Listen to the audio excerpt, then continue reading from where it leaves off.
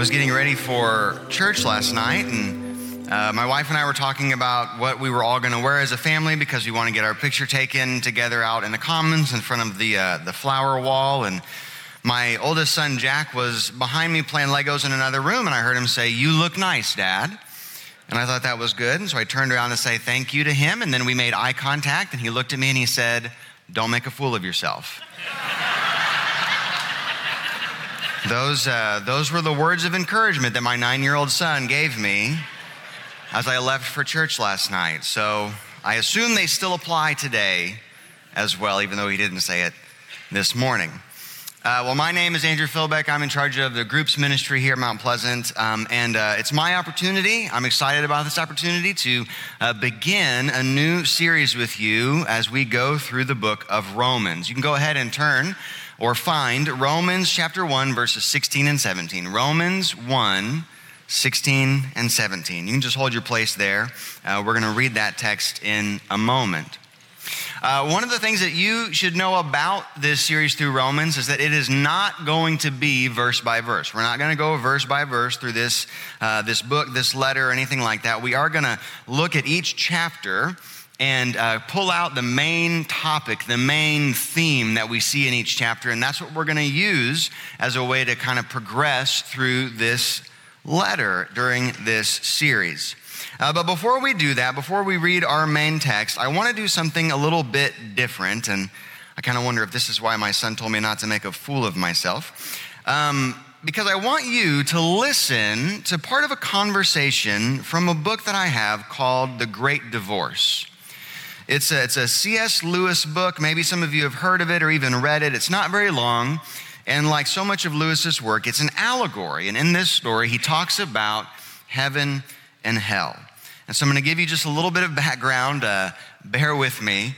But in this story, the main character finds himself at the foothills of heaven, and he's surrounded by ghosts. And what that means more than anything is that these people are transparent. They're hollow. They're empty. And then out of the woods in front of them come a number of people that are solid. They're whole.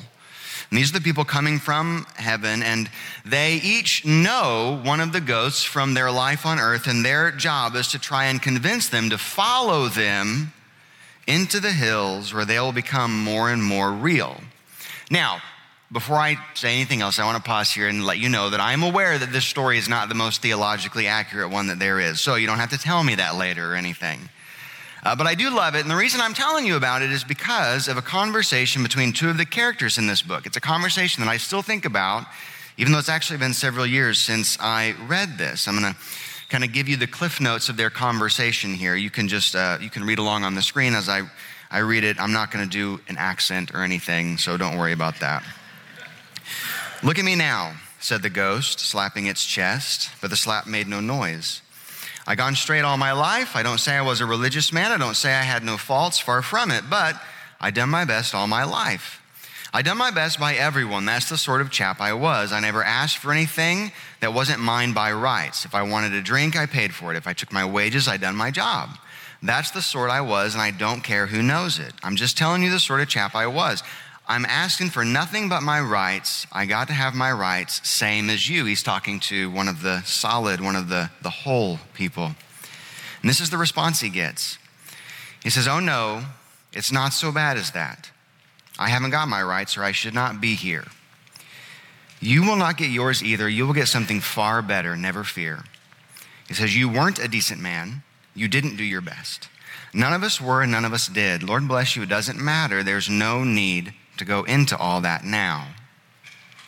Now just kind of hold on to that. Just kind of keep that in the back of your mind, because we're going to come back to this story a little bit later. I want to share that conversation with you because it sets the stage well for basically what our main text today forces us to wrestle with when it comes to the nature of our relationship with Jesus. Hopefully by now you've all found your way to Romans 1, verses 16 and 17. The Apostle Paul wrote this letter to the church in Rome, and because he was a good student and he always did what his professors told him to, he wrote a thesis statement after a few introductory remarks. And if after you graduated high school or if after you graduated college you immediately blocked out anything of that nature from your memory, I'll just remind you that all a thesis statement is it's just a brief summary that lets everyone know what the main point of whatever it is you're writing about, what the main point is. And because of that, if we're going to spend any amount of time over the next several weeks looking at the book of Romans, we have to begin by spending time focused on these two verses, because everything that Paul writes and everything that we're going to read and study comes back to these verses in one way or another. Romans chapter 1, verses 16 and 17. As we do each week, I'm going to ask you to please stand with me if you're able for the reading of God's word. I'm going to be reading these verses from the New Living Translation. You can follow along in your Bibles or on the screen behind me if you like. Romans 1, starting in verse 16. Paul says, "For I am not ashamed of this good news about Christ. It is the power of God at work, saving everyone who believes, the Jew first and also the Gentile. This good news tells us how God makes us right in his sight. This is accomplished from start to finish by faith. As the scriptures say, it is through faith that a righteous person has life." You may be seated. We always ask for God to bless the reading and the hearing of his word. I love the way that a sentence in verse 17 is rendered in the New Living Translation when he just says, "This is accomplished from start to finish by faith." That's something else we're going to come back to a little bit later.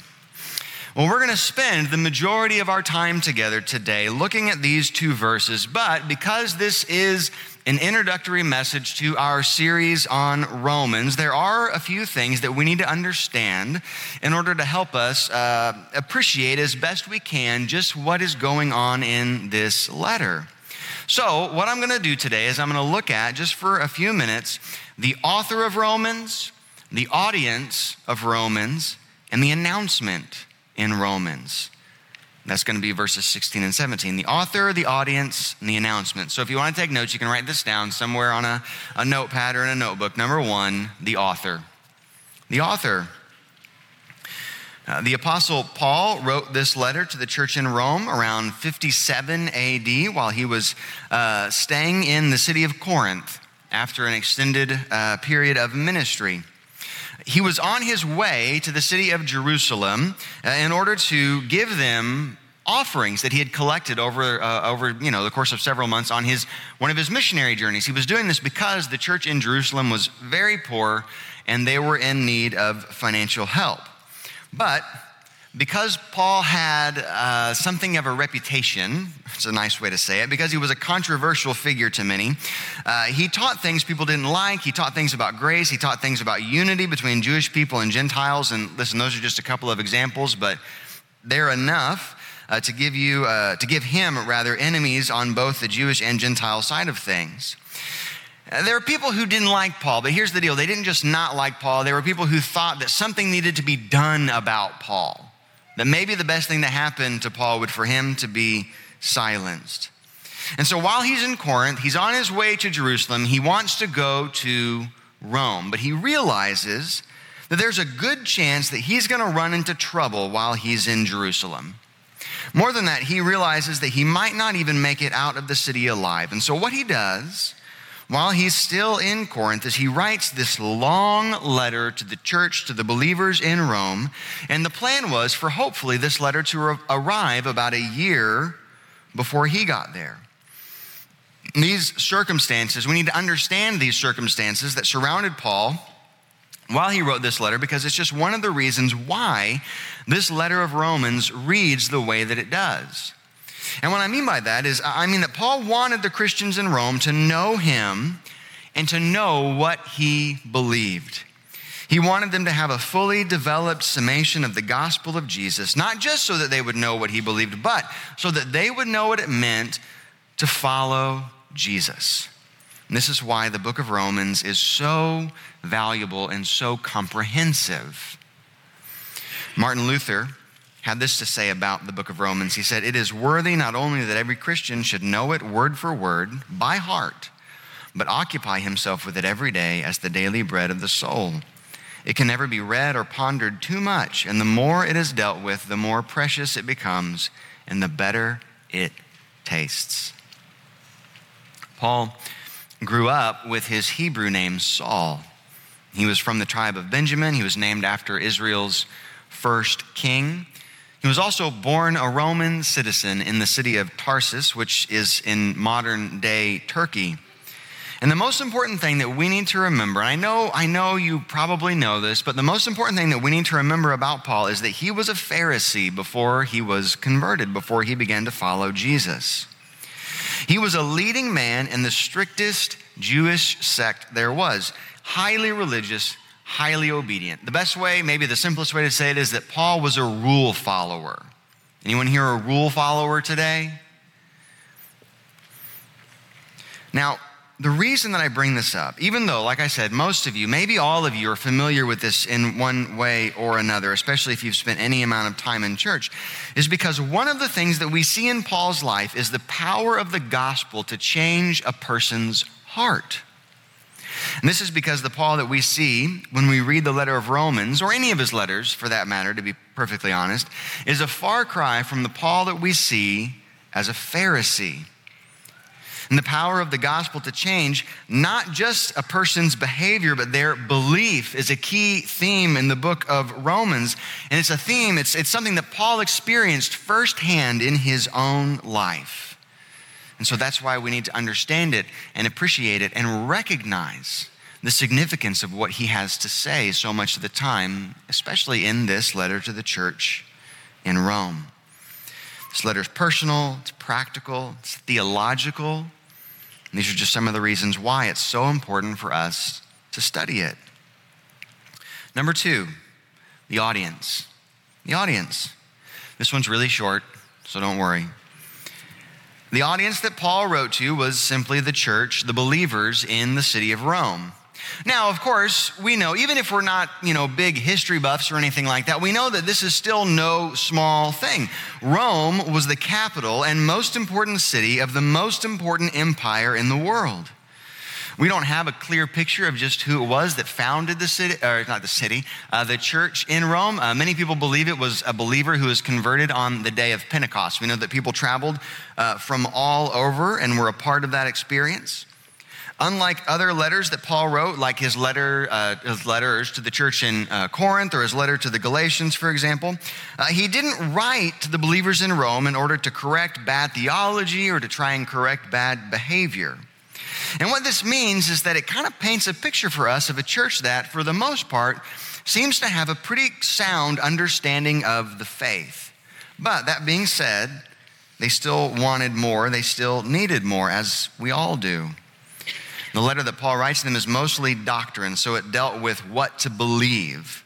But we also know, and we'll see firsthand, that it wasn't all just intellectual, the things that he wrote about, because as we study this letter of Romans, we're going to see that it's a very practical letter. Paul, he wants his audience in Rome to understand, how to live together, how to have peace in their relationships with each other, how to strive for things like unity and holiness at the same time.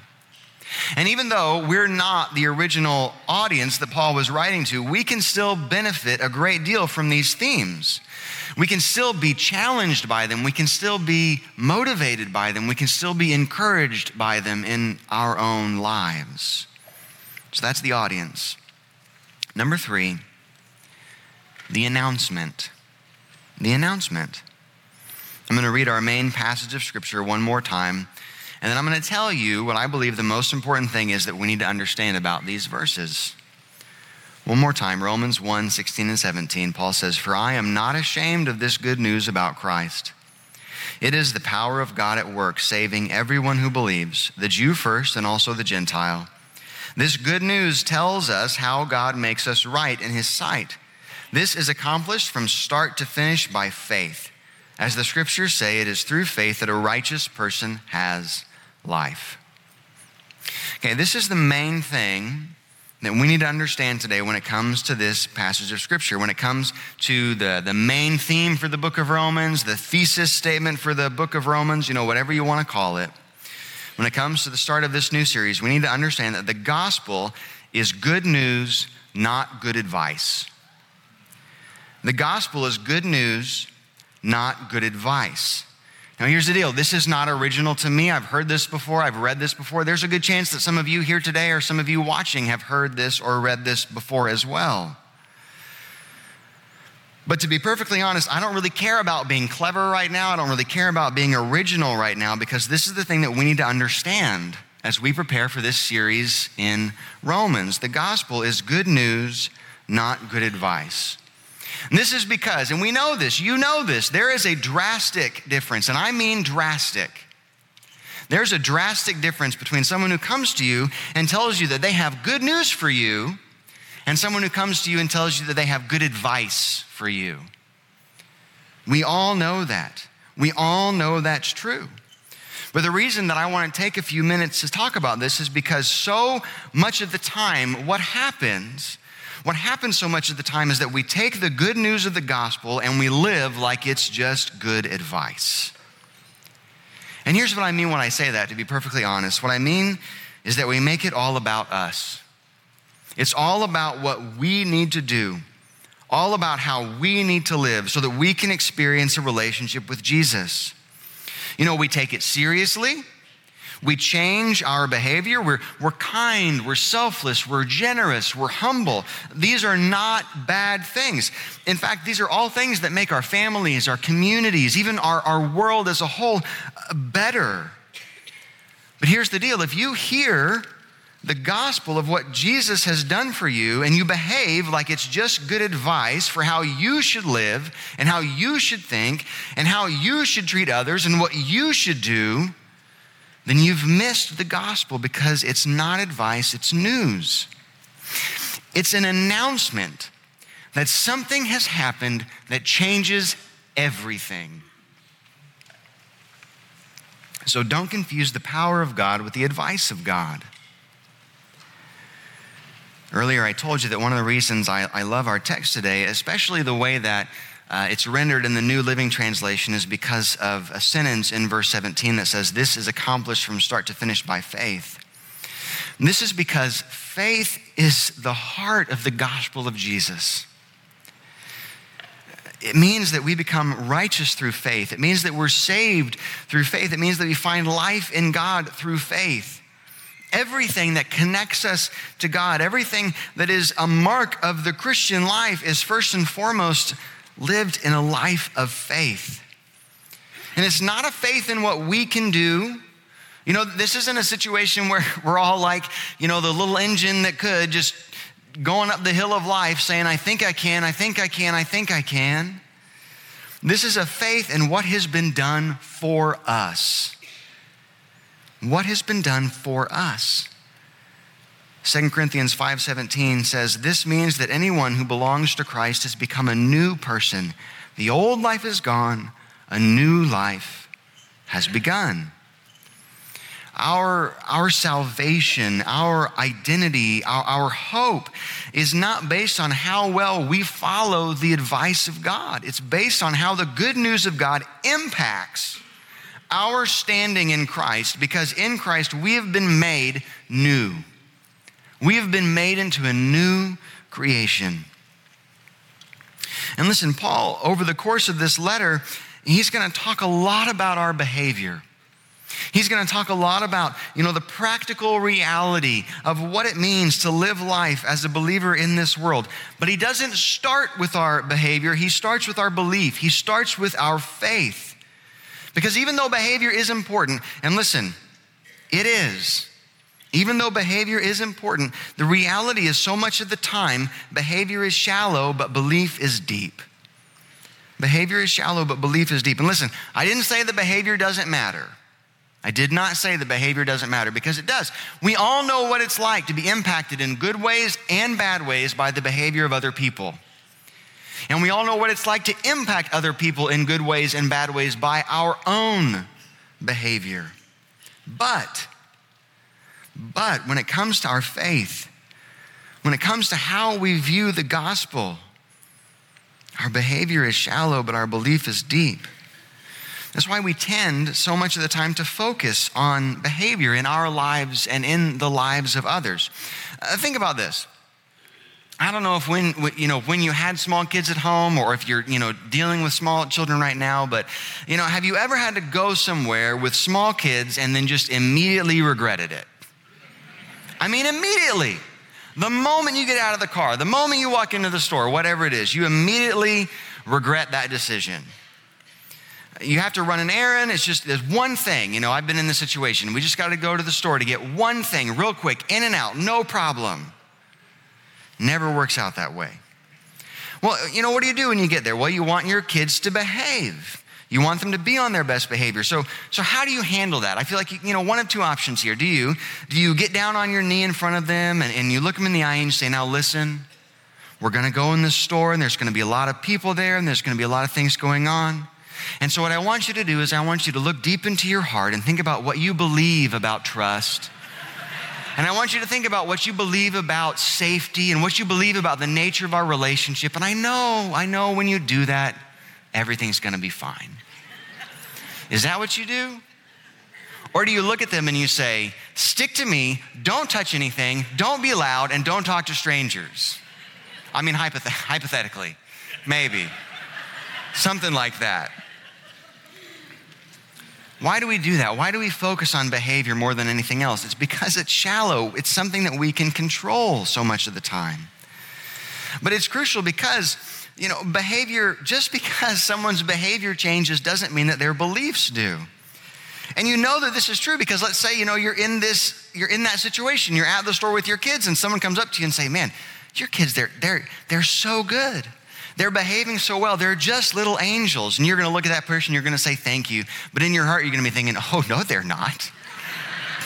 If you only knew the threats that went in to this trip to the store, you would know that just because their behavior was, good in that moment, didn't necessarily change your belief about them or their belief about what mattered.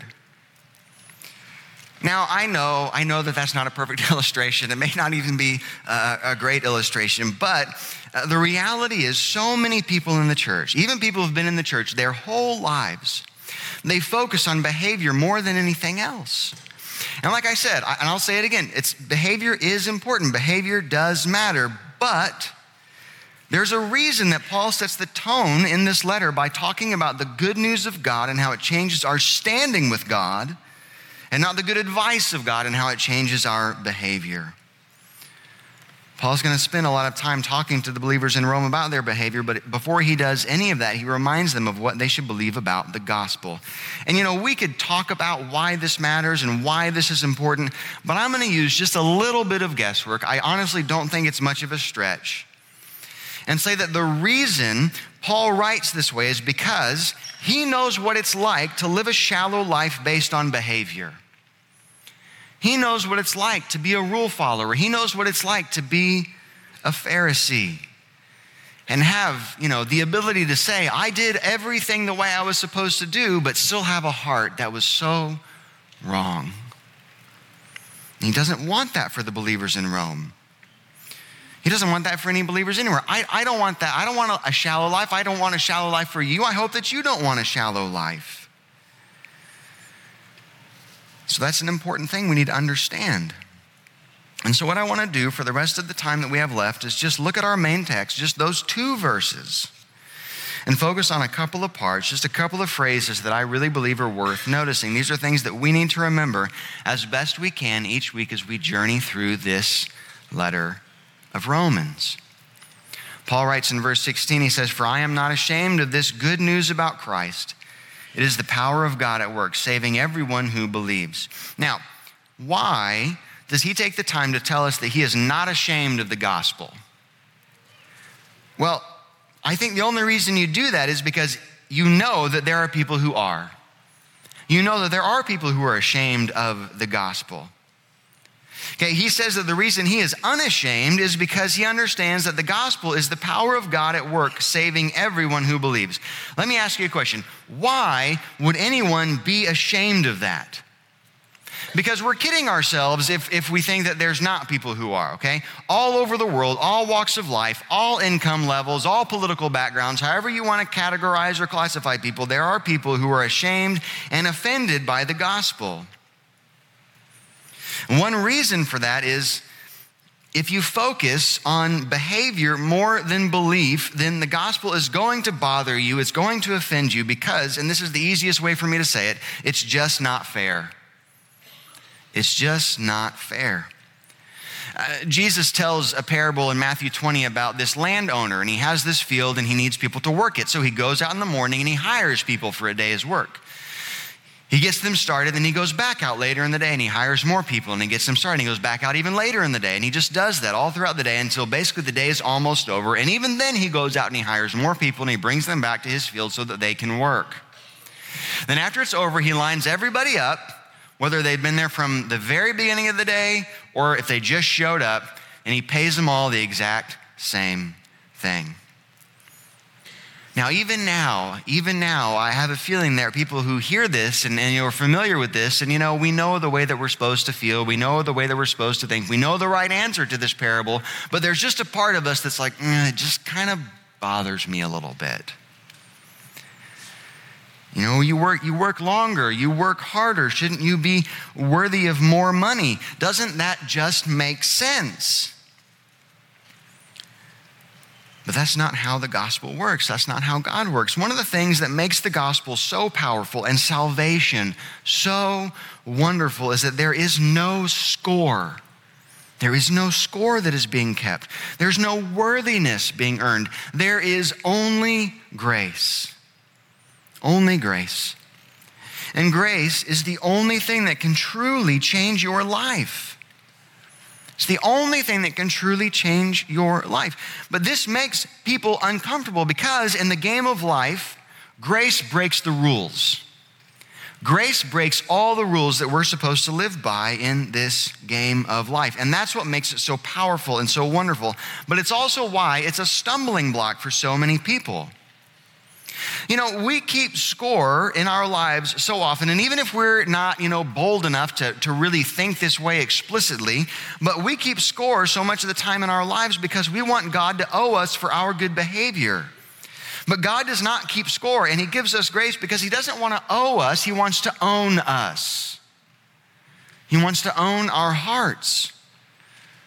And that's what grace has the power to do. To capture you in a way that nothing else can.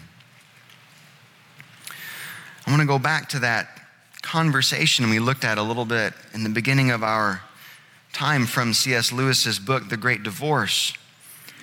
We have the ghost. He's still talking to the solid man, the solid person who's trying to convince him to follow him into the hills of heaven. And over the course of their conversation, you realize as you read it that one of the main reasons why this ghost, he just can't bring himself to listen to this person who is trying to help him, trying to get him to repent, trying to get him to see the light. He can't bring himself to do it because he has kept score. The ghost has kept score. There's a little bit of 1945, because that's when it was written, English slang. That's the only way that I can think of to describe it in this section. So it's going to sound a little strange, but I still think you're going to be able to follow along and understand what's going on. Let's take another look at this. It's the ghost speaking again. He can't believe that this person he knew from his old life has been let into heaven. He says, that may do very well for you, I dare say, if they choose to let in a bloody murderer, all because he makes a poor mouth at the last moment. That's their lookout. But I don't see myself going in the same boat as you. Why should I? I don't want charity. I'm a decent man, and if I had my rights, I'd have been here long ago, and you can tell them I said so. And the other shook his head and said, you can never do it like that. You can never do it like that. When we read Romans 1 verse 16, we see the word power there. This word power is the Greek word dunamis, and it's where we get our English word for dynamite. And I love this because it points to the power of the gospel in our world. It's this message that bothers people and offends people, that doesn't make sense to so many people, and yet it persists. It doesn't just persist, it changes lives.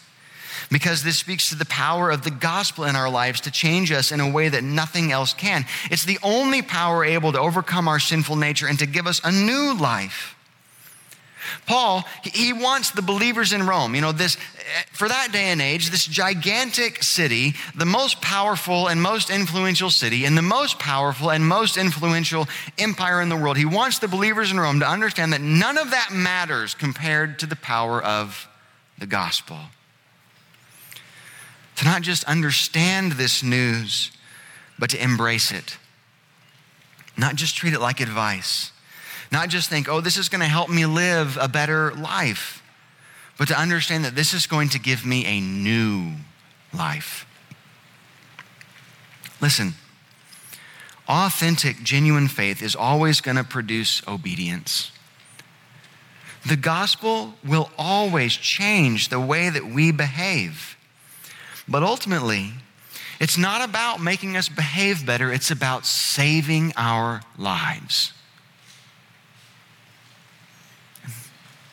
That's something that we need to understand. Verse 17, he says, this good news tells us how God makes us right in his sight. This is accomplished from start to finish by faith. As the scriptures say, it is through faith that a righteous person has life. I want to look just real quick at the very beginning of this verse when he says, this good news tells us how God makes us right in his sight. This is righteousness, which is a word that means right with God. And the most important thing that we need to understand about this, and it runs parallel to everything that I've been talking to you about today, is that this righteousness is not about a behavior, but about a standing. And what does that mean? It means that the gospel changes the nature of our relationship with God. It changes the very nature of our relationship with God. When we believe the good news that there is a God who is perfect and holy, and he wants to have a relationship with us, even though we're sinful and separate from him. So he takes the initiative. He takes the initiative and sends his son to experience the punishment that we deserved so that we could experience the status that his son deserved. It changes our standing with God. It changes the nature of our relationship with God. You see, God does not start shallow with our behavior. He doesn't begin by saying, first do this, first do this, first do that, first do that. He goes straight for the heart. Straight for the heart. And once our relationship with him has changed, the gospel works its way out into every area of our lives so that everything, and listen, we say this here, everything changes because we believe that the gospel changes everything. I hope you believe that. Paul wanted to make sure that the church in Rome believed that. Because when we believe that, everything about who we are, how we think, how we speak, how we act, it's all going to change. But if we still just stay in the shallows, or if, going back to our illustration from C.S. Lewis's book, if we still just hold on to our rights, we're going to miss out. I want to go back to the story one last time, and this is how we're going to close. Real quick, one more example from this book. This is the ghost talking again. He says, I'm only telling you the sort of chap I am. I only want my rights. I'm not asking for anybody's bleeding charity. Then do at once ask for the bleeding charity. Everything is here for the asking, and nothing can be bought. We're going to cover a lot of different things in this series on Romans. We're going to look at a lot of practical aspects of our faith and how to live our lives. But before we do any of that, we have to realize that any hope that we have to change, it comes from the power of the gospel, and it doesn't happen from the outside in. It works its way from the inside out. And only when we let the gospel bury itself deep into our hearts, when we don't keep it in the shallows of our lives, only then will we be able to truly change and witness and grow and minister in a way that glorifies and honors God. And if you're here today and You're focused on your behavior, and that's what matters most to you, and you're focused on your rights, and you know that you've just been kind of staying in the shallows of things. Don't leave without experiencing the grace of God in your life, because it's the only thing that can truly change you.